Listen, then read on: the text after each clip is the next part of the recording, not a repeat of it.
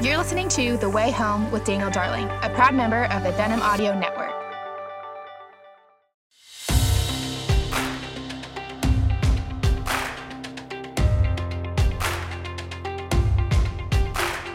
Welcome back to the Way Home podcast, my friends. I'm so glad to have you with us today.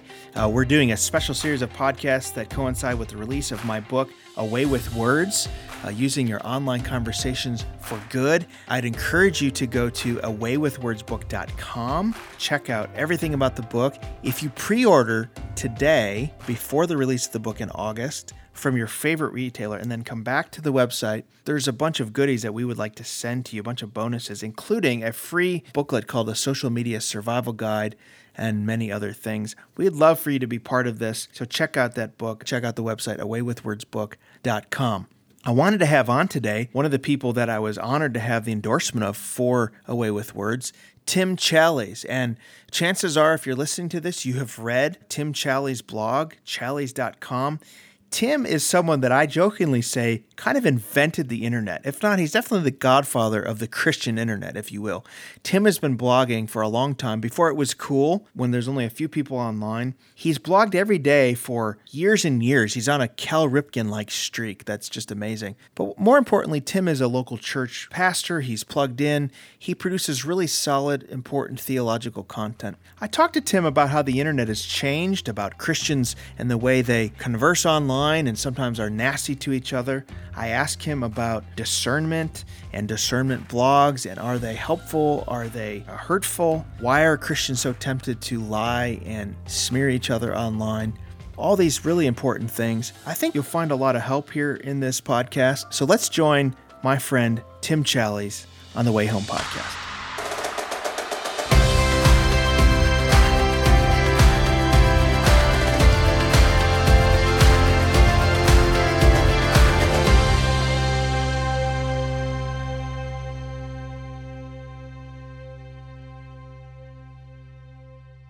Well, I want to welcome my friend Tim Challies to the Way Home podcast.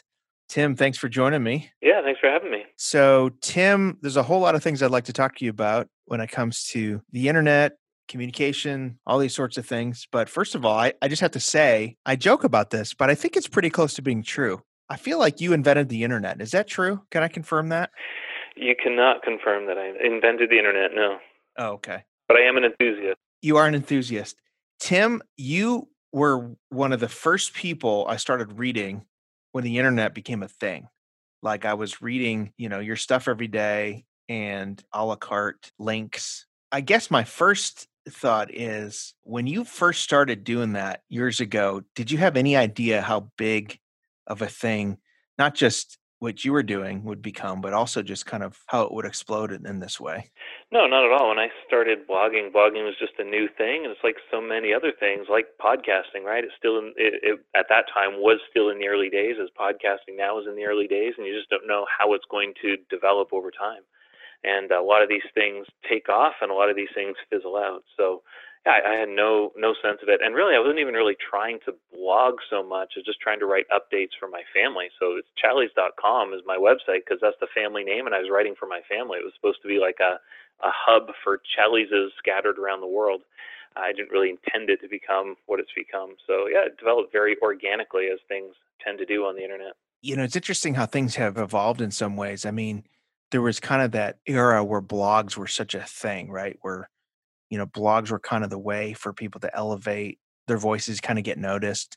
I remember when I first started writing, if you wanted to get published in a magazine, really magazines were the place you wanted to get published. I mean, if you wanted to sort of advance your career in that way. So you had to send a self-addressed stamped envelope, right, to Moody Monthly or Discipleship Journal or the magazines that Christianity Today was putting out, or Table Talk magazine, or all these places. And obviously, blogs kind of took that space, although there still are good magazines and journals being published. And then it seemed like for a while, blogging, I don't say it went away, but it kind of morphed in a new direction where you have organizational blogs. Twitter kind of took away some of that life. But it seems like blogs are almost making a comeback. So maybe talk about kind of the way these things have evolved. Yeah, so When blogs showed up on the scene, you've got to remember they were social media. There was nothing else. This was pre-Twitter, pre-Facebook, pre-Instagram, pre-YouTube, all of that. Blogs were out of the gate first as a form of social media. So when people started blogging, there was a community of bloggers who related through their blogs. So there was a very social aspect to it. And that was part of the joy of it. People like Joe Carter and I, we both had these small blogs. We would communicate back and forth. We would write about each other's ideas. And so there's a sense of community among Christian bloggers, and I guess bloggers in any particular area of interest. Once social media came along, then everything changed. And then people had another place to communicate. So you didn't have to put your articles on a blog. If you had something to say in an article, you could put it on Facebook, or eventually you could chop it up into a ridiculous string of messages on Twitter or something. So I think in some ways, other social media platforms replaced part of what blogs had done, but it also displaced. So a lot of people would not start a blog because they just stuck with social media. So certainly everything changed when there were more social media platforms, easier ones. You didn't have to keep tabs on your own blog. You didn't have to do your own design, all of that. So I think we're now into the second era of blogging in a sense, where it's you now blog on your site, but then you get the word out through social media. So the two now go together in this way, social media being the means of broadcasting the information about what you've written. And the same would largely be true of podcasting.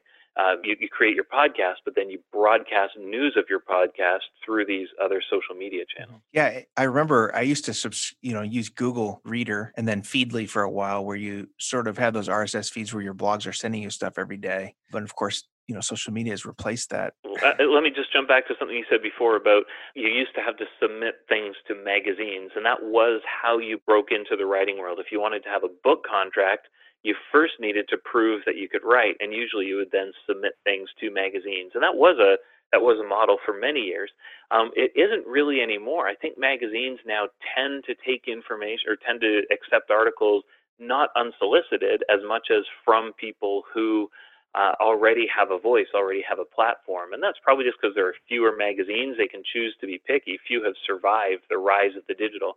So blogs became the minor leagues. They became the place where you could write, where you could gain a voice, you could prove that people would read, and then publishers expected before you would write a book now, they didn't care if you'd written for magazines so much. They wanted to know how many people read your site, how many social media followers do you have. Publishers are risk averse. They want to hedge their bets as much as possible, and who can blame them? It's a tough industry. And so they want you to bring readers, guaranteed readers who will have a good chance of buying your book. So the blog did function and still does function in that way. Meanwhile, we had all these new blogs come along, which weren't really blogs, but something sort of between blogs and magazines like Gospel Coalition or Desiring God or others, where people can submit things to it. They run them. They run these unsolicited articles, and that's another way you can sort of gain a voice within your preferred industry. Yeah, and in some ways, I've gone back and forth on that. In some ways, lamenting the decline of like personal blogs is a way for people to kind of get their legs under them and figure out how to write before they go to the big leagues. On the other hand, the kind of hybrid model where it's not a print magazine, but it's not a personal blog, like you said, Desiring God, Gospel Coalition, even Christianity Today in a certain sense, and other places that still have print, but most of their stuff's online. In some ways, it does allow for more vetting, more editing, a more polished end product, right? And maybe a little bit more authority, right? So you feel like, in a sense, if they're publishing, it must be okay. I mean, there's been pros and cons with that, it seems like. Yeah, so blogs, the joy of blogging is that you don't have a gatekeeper who's telling you, yes, you can publish this, or no, you cannot publish this. But the drawback or the horror of blogging is that you don't have a gatekeeper who's telling you, yes, you should publish this, or no, you should not. So usually at any technology, you find that there's always strengths and weaknesses, and usually you find those strengths and weaknesses are very closely related to one another. And in blogging, you can say whatever you want, and that's good, because I don't think we want everything behind gatekeepers. We don't want there to be people who are saying, no, you may not address this issue whatsoever, and there's very few gatekeepers who kind of then decide what will be spoken about and what will not. The joy of social media, the joy of the digital world, is that the little people, so to speak, have a voice. But the little people having a voice has also caused all kinds of problems, and so there's benefits and there's drawbacks in both ways.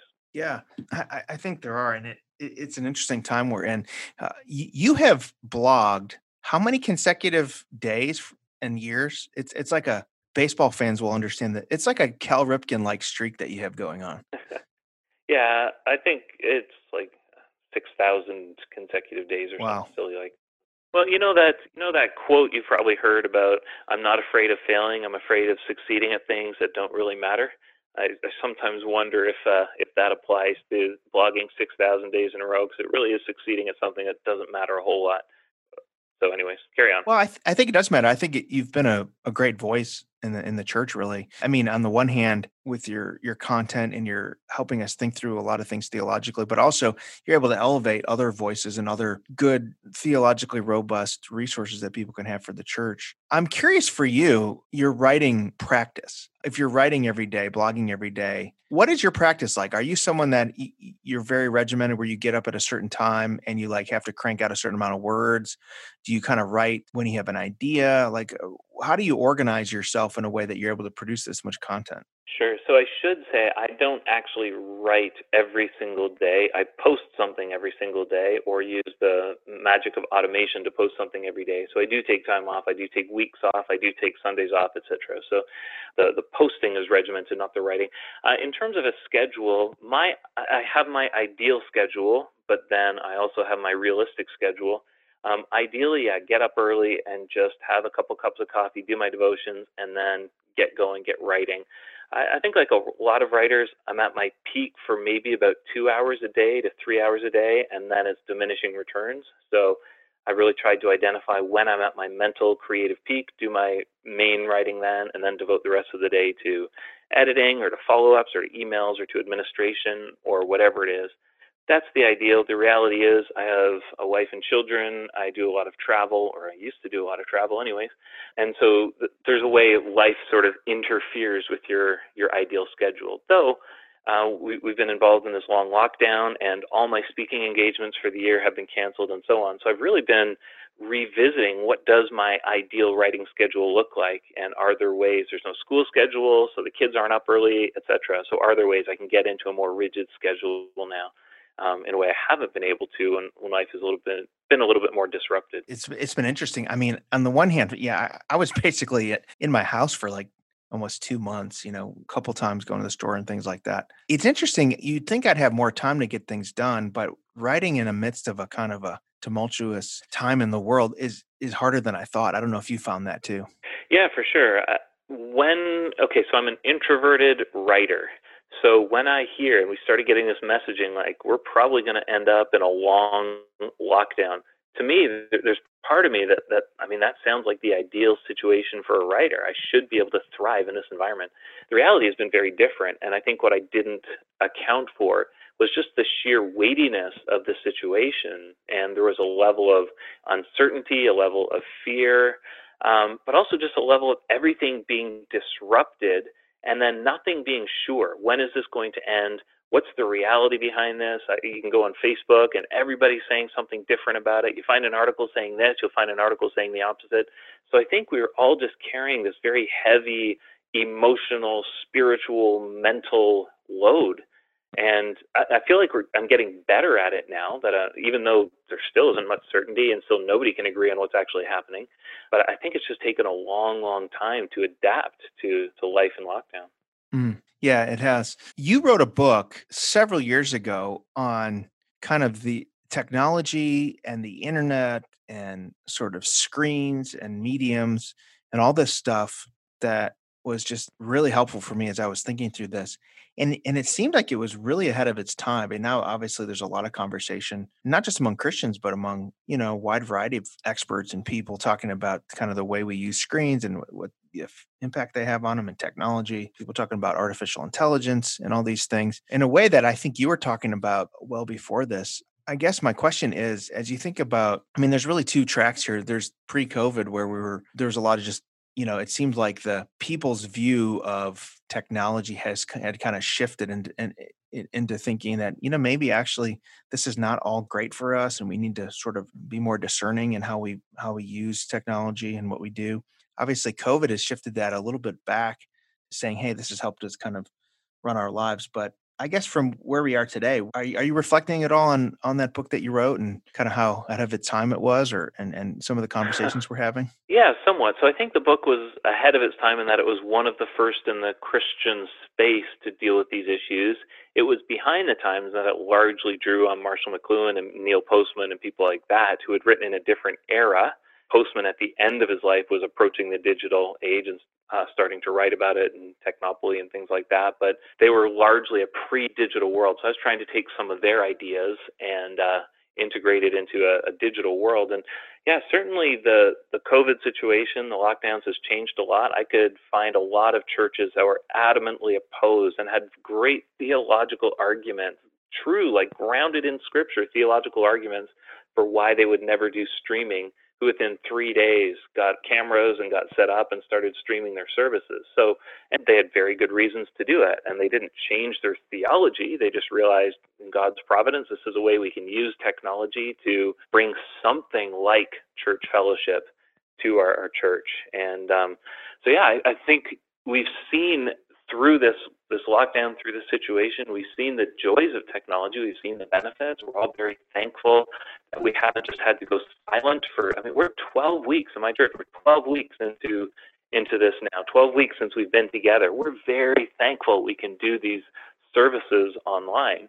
On the other hand, none of us want to keep this up. Like we do not want to continue these online services. We're desperate to see one another, to be together again. So we see the strengths and weaknesses, the benefits and the drawbacks of technology right in this situation. One of the things I wanted to ask you about, and really in my book, I explored this a lot and I quote some of what you've said. I want to talk about the conversations that Christians have together online. It's part of the reason I really wanted to work on Away with Words, that, it seems like there's kind of Christians at times can feel like if we're online and we're advocating for a cause or a doctrine or something that we believe is true, it doesn't really necessarily matter how we speak, that the way we speak to each other is not as important as that we're speaking the right things. The separation we have, instead of being face to face but mediated through screens, has us be much more uncivil and nasty in the way we engage. Maybe to kind of speak to that dynamic, you have been doing digital ministry for a long time, so you've seen it all. How are you thinking about kind of the way Christians choose to engage these days online? Yeah, I'd say I'm sorry that Christians are not doing better. I don't think Christians are modeling respectful, God glorifying engagement online. And I really wish I could say that we were. I wish I could look at the ways Christians are discussing difficult issues and say we are modeling something to the world. I had somebody get in touch with me just a very short time ago who said something like, "You're nice online, but this is not the era for love. This is the era for truth. We need to let truth stand out in an era like this." Which is taking a biblical paradigm of speaking truth with love and tearing it in half and saying, right now, truth is so important, we can't afford to do it in love, which is absurd. We can never tear the Bible apart that way. We can never take one side of a paradigm and not the other. And so, in a context like this, and everything's divisive now, right? Every situation, it seems, is just ripe for people to sling mud at one another. I wish Christians were just saying, we are going to do better. We're going to discuss this with respect. We're going to believe the best about one another. We're going to hope all things. We're going to give others the benefit of the doubt. We are going to model before this angry, uncertain world a way of communicating that is so much better, so far superior. But we're just not seeing that. And I had some early experience with this where I'd written some articles and I really believed in the content of what I wrote. And I think what I wrote was objectively correct. But it was after a conference. I was walking through the airport and I came across the person I had written about and had this deep sense of shame and failure that I had spoken about this person in a way that he was not human. So I had seen him as just an ethereal, online, nothing kind of being. And seeing him in flesh and blood just stopped me short. This is a person created in the image of God, loved by God, doing his utmost to serve God. Who am I to treat him as anything less than a child of the King? Yeah, I'm glad you said that because, hearing it come from you, I think carries some weight because I think especially early in your ministry, people look to you, I think rightly, for helping us discern, good theology and be wary of false teaching. Talk about this in the book, but there is a need for Christians to have discernment to separate good teaching from false teaching. And so you have helped us with that in many ways. And yet it seems like there's a category of discernment, or what passes as discernment, that really seems a little bit less like what you see in scripture when Paul is talking to Timothy and he's urging discernment, but then he's urging all the fruits of the spirit and gentleness and the way to shepherd people.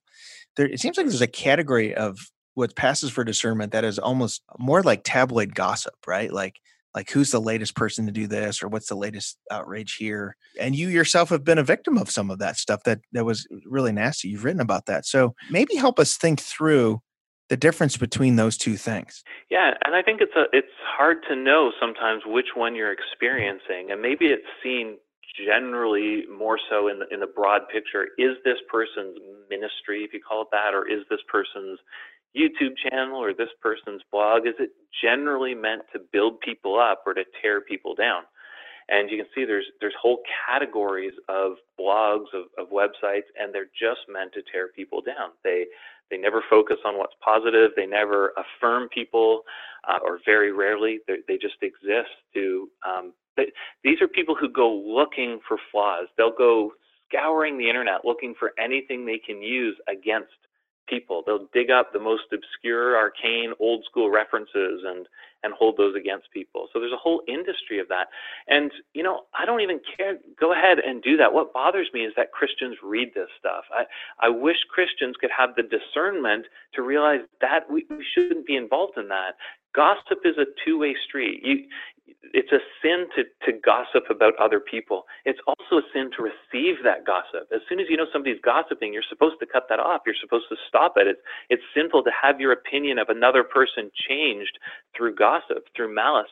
And so I think we've got to really accept the personal responsibility here. I should not be reading. I should not be watching. I should not be listening to that kind of material. If it's, again, changing my view of somebody Jesus died for, God loves, God set his love on from before the beginning of time, and I'm just allowing these people who I don't know anything about them, they appear not to be under authority, they're a law unto themselves. How could I possibly have my opinion of that person changed by someone like that? And it seems like one of the things that saddens me is that there's so much of that kind of really attack. I mean, I think sometimes we're hesitant to call some of these folks what they're doing sin, but it does really seem like it's sinful. Like, I think sometimes we think, well, that person just kind of goes too far.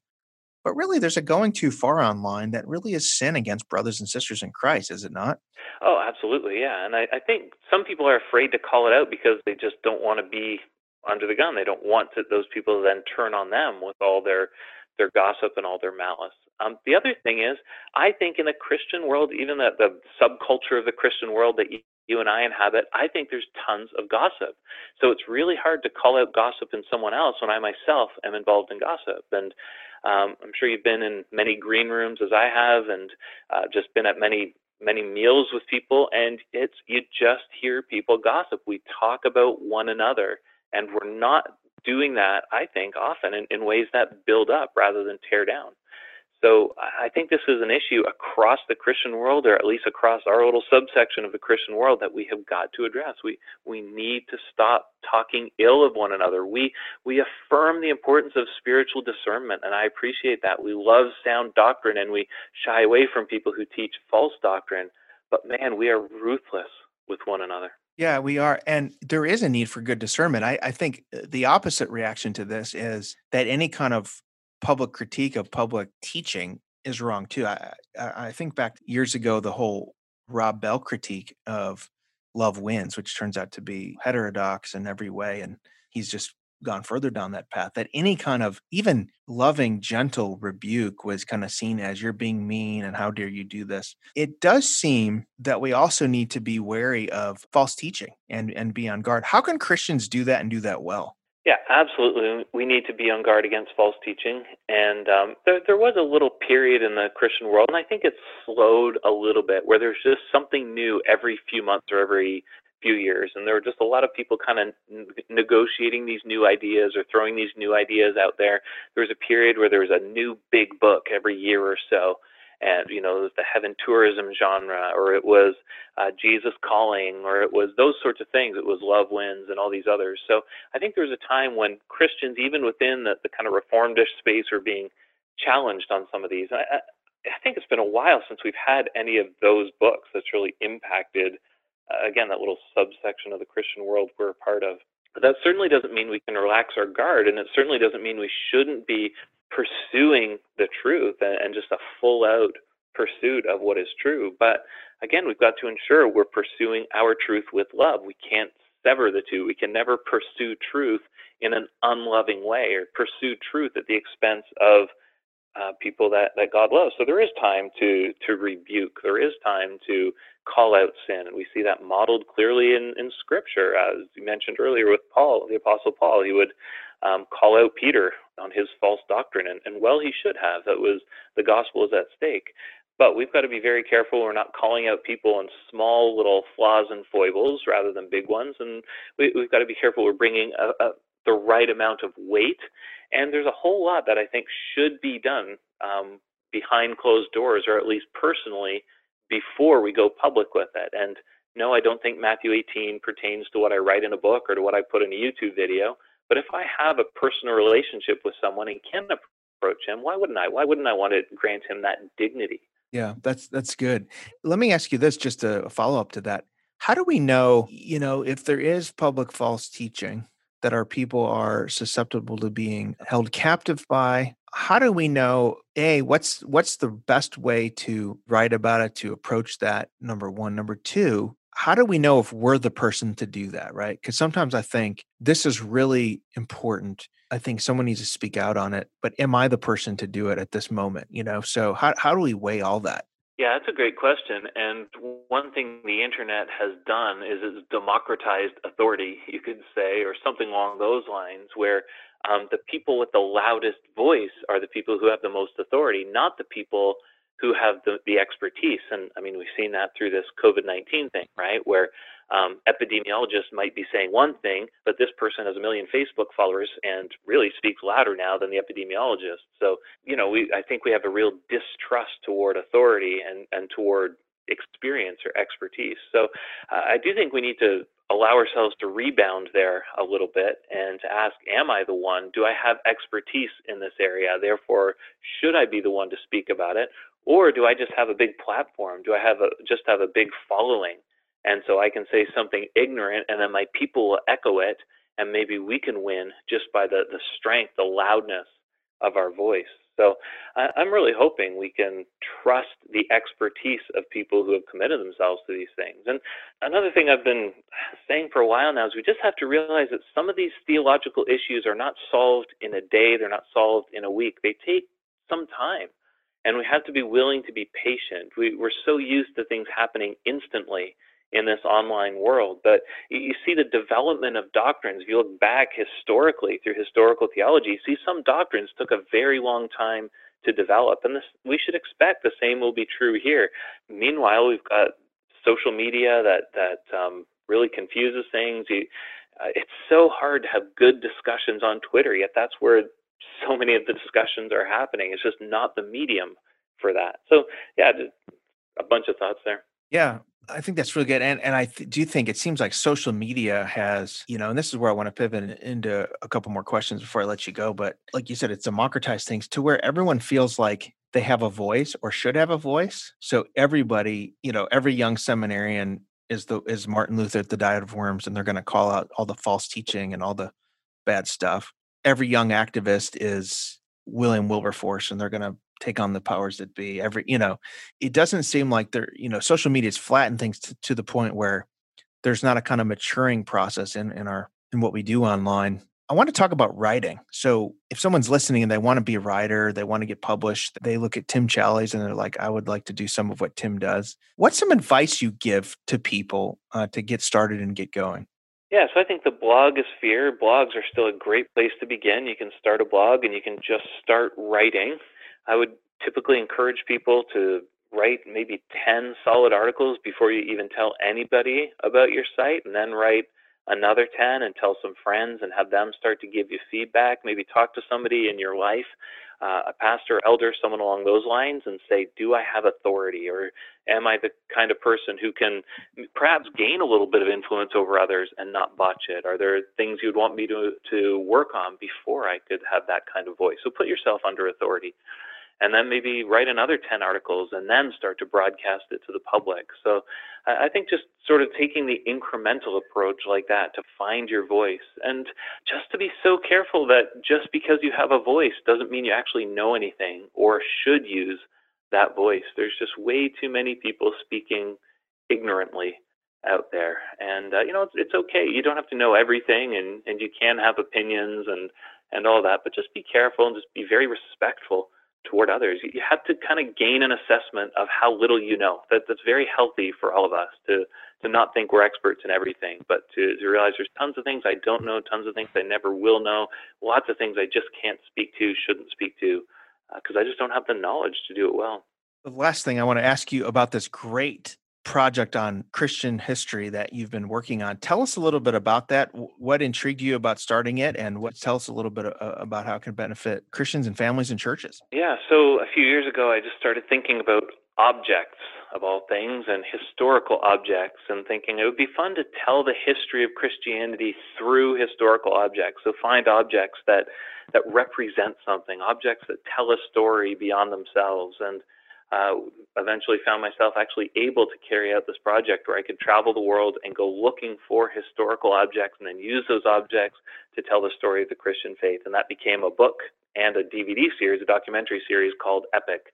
And it follows me around the world as I find these objects and then try and tell the stories. You brought up Wilberforce before, and so I go to Wilberforce's home, and I find this model ship that he used, that he would take place to place to just show the inhumane, barbaric conditions of the slaves as they were carried from Africa to North America, and just showing that this was a prop he used to actually undermine the slave trade and bring about abolition in the UK. You talk about Martin Luther. In Germany, I found one of those indulgence boxes where people would put their money. When you heard that little rhyme from Tetzel about when a coin in the coffer rings, a soul from purgatory springs. Well, here's the coffer. Here's one of those indulgence boxes. People put their money in, and you would be given this indulgence. And that Luther saw that, and Luther despised that, and Luther responded to that in the writing of the 95 Theses. So just trying to find objects like that are evocative, that are special, that tell us something, and together to weave the narrative of the Christian faith. So it was an amazing, just a fun, incredible project to carry out, and it's been a joy to share it in book and DVD form. Yeah, that's great. I want to encourage people to do that. And I just want to say, Tim, I've appreciated your ministry. You've been an inspiration to a lot of us, whether we're blogging or writing books or just doing ministry. You've been a really good, helpful source. Thank you. Appreciate that. For us. And I think you've modeled a kind of way of engaging online, both with your work, and the way to think about some of these things, even hard issues, in a way that's really helpful. So I want to encourage everybody. I can't imagine there's anybody listening that has not visited Challies.com. But in case that person exists out there, do visit Challies.com. Make it a regular part of your media diet. And Tim, thanks for joining us today. I appreciate it. Yeah. Oh, it was a lot of fun. Thanks.